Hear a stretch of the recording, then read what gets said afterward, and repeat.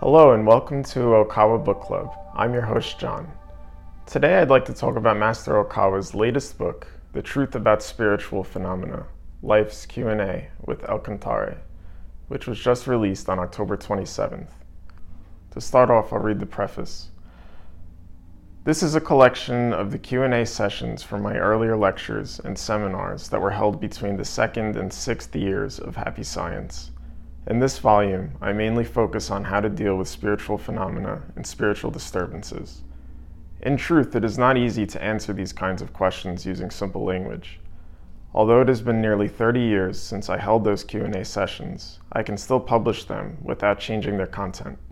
This proves that the content of this book is universal and eternal, making it a fundamental textbook on spiritual disturbances and the like. I believe that many people are experiencing various spiritual phenomena or are becoming more spiritually sensitive. So I ask you to please read this book whenever you feel the need to do so. Also, I would like to emphasize the importance of faith, which I could not cover enough in this book. Please believe in me. People who become mini gods and refuse to listen to others are beyond help.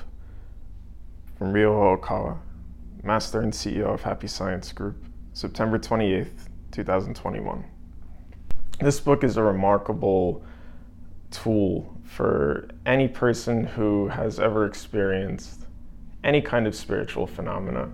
And I don't think I would be incorrect in saying that every person at some point in their life has experienced something spiritual, whether it was a particularly profound dream or an incredible synchronicity or coincidence, or what seemed like a coincidence, or an instance of witnessing a person who may have appeared to be possessed, or a blessing, whatever the case may be. And it's a topic that many people in the world, I think, are naturally drawn to and feel interested in and compelled by. Many of us are interested in things like fortune telling and interpreting dreams. And the difficult thing is to find answers to what any of these things mean, because there just aren't many reliable sources outside of Master Ryo Okawa's teachings. And there is a difference, and I think a cynical person could say that why would these teachings be so different from other teachings? And I think the answer is that the clarity in these teachings is with a completely different level of truth, and the explanations are straightforward and sensible, and they're rational as much as they are spiritual. And much of this book discusses how to manage your life when you're a spiritual sensitive person, because it's harder. A person who isn't spiritually sensitive will have an easier time in this world. They don't necessarily become so affected from being around a lot of people, being out in the world, and just the worldly vibrations. They're denser, but if you're not sensitive to them, it just feels normal. But if you're a spiritually sensitive person, then it could become very overwhelming to be out in the world. And so many of the questions asked from people in the audience were relating to their own struggles with being spiritually sensitive individuals and not quite knowing how to navigate their life in accordance with that, often due to feeling a heavy spiritual presence or dealing with negative spirits or possession, things of that nature. And so one of the solutions to maintaining a balance is to understand that a spiritually sensitive person is more in tune with their right brain, which in this book, in the secular world, the right brain is often described as being the creative side of the brain.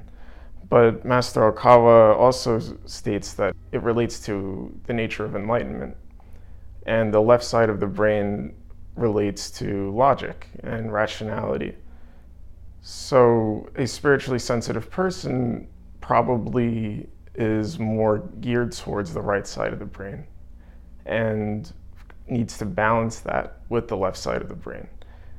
And I think with these teachings, it's something that differentiates them from really all other teachings, that it balances the right side of the brain with the left side of the brain. So by reading them and listening to them and learning them, you're experiencing this balance that allows you to live in harmony with yourself and with the world, which is really a very beautiful thing and a powerful thing.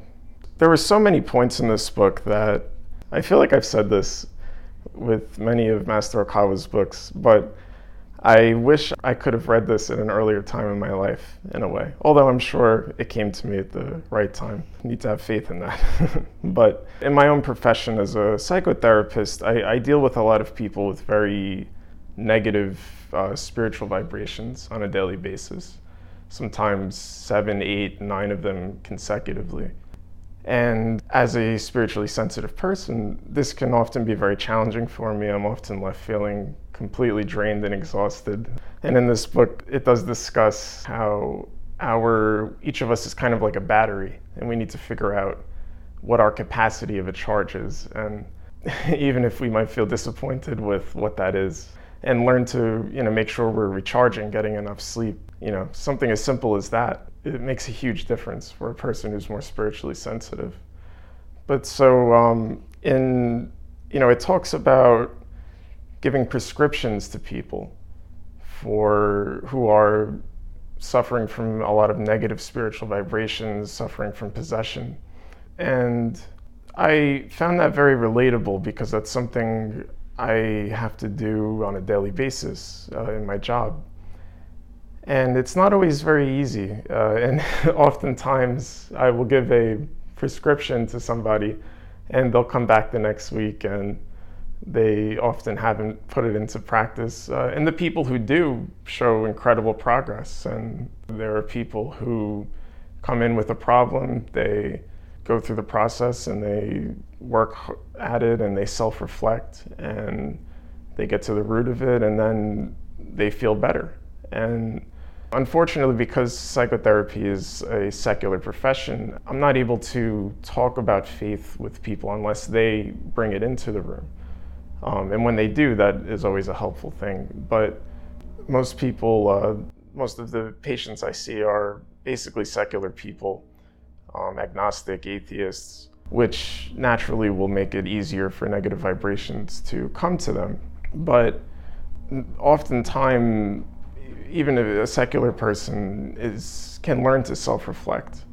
And in this book, something that really stood out to me as profound, which when I read it, I felt like it should have been obvious to me, but for some reason it wasn't, was that self-reflection is not just a mental phenomena. It's not just a mental process. It's truly a spiritual process. And it's polishing your mind. And in the process of doing that, it rids you of the negative spirits that are attached to you.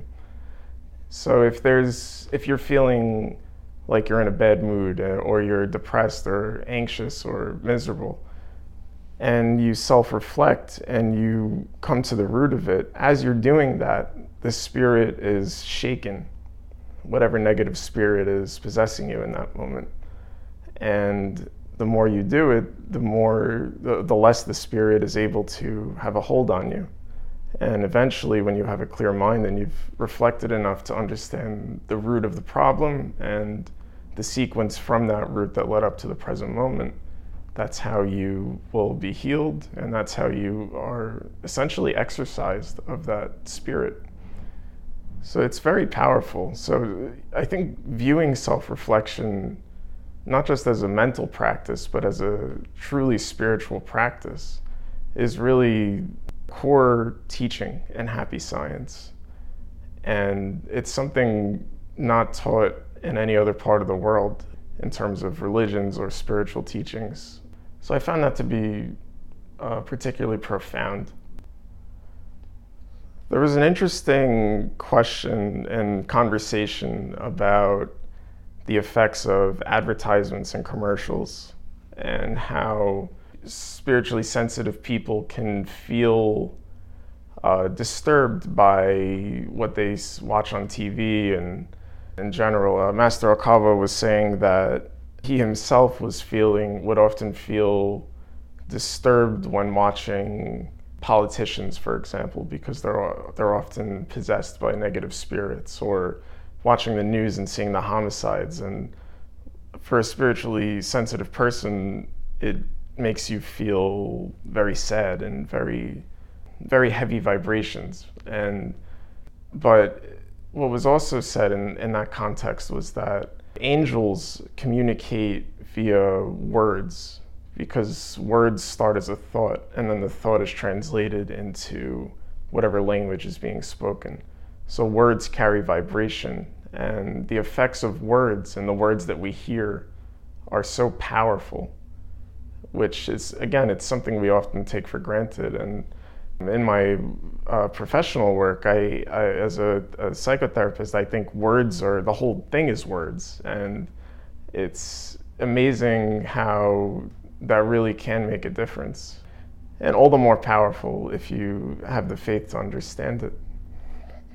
And so I think many of the concepts in this book are echoed in other books that Master Okawa has written, in terms of like if you've read other books by Master Okawa, like explaining like the law of same wavelengths, and basically having a clear understanding of the foundational teachings of happy science, then everything in this book will make perfect sense to you.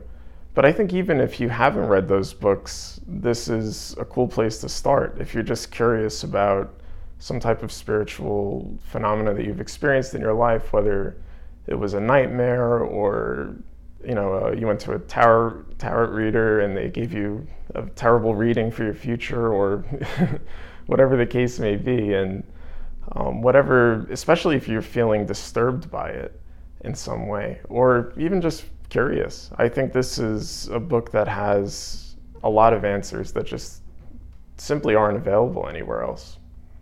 So to conclude this program, I will read the afterword. Some of you may have been spiritually sensitive since birth, or may have become spiritually sensitive after encountering Buddhist truth. It has been about 30 years since the Q&A sessions compiled in this volume took place. Over those years, we have seen many incidents occur one after another. Various illnesses have been cured, and our ritual prayers and other prayers have worked miracles. In a way, my spiritual abilities have significantly grown, and Happy Science has grown bigger and stronger as an organization.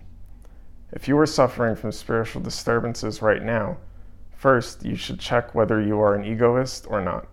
Egoistic people can lead a peaceful life if their work and their capability are well balanced, or if they are blessed with a caring coworker. However, at some point, you will face obstacles or encounter hardships because you lack knowledge and experience, and you will most likely fall into panic. That is when you will unexpectedly suffer from spiritual phenomena or disturbances. First, observe your mind as if looking at a mirror, and live an orderly life. Remind yourself every morning, today I will sow at least one seed of happiness. Sometimes thinking about a life of desiring little and knowing contentment is important. If you only seek worldly success, your life can be full of suffering. But if you see life as an opportunity to gain precious spiritual experience, your world is filled with light.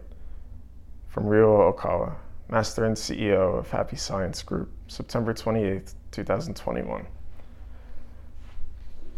The Truth About Spiritual Phenomena is available at major bookstores such as Barnes & Noble and Amazon.com. For more information, please visit okawabooks.com. That's it for today. Thanks for listening.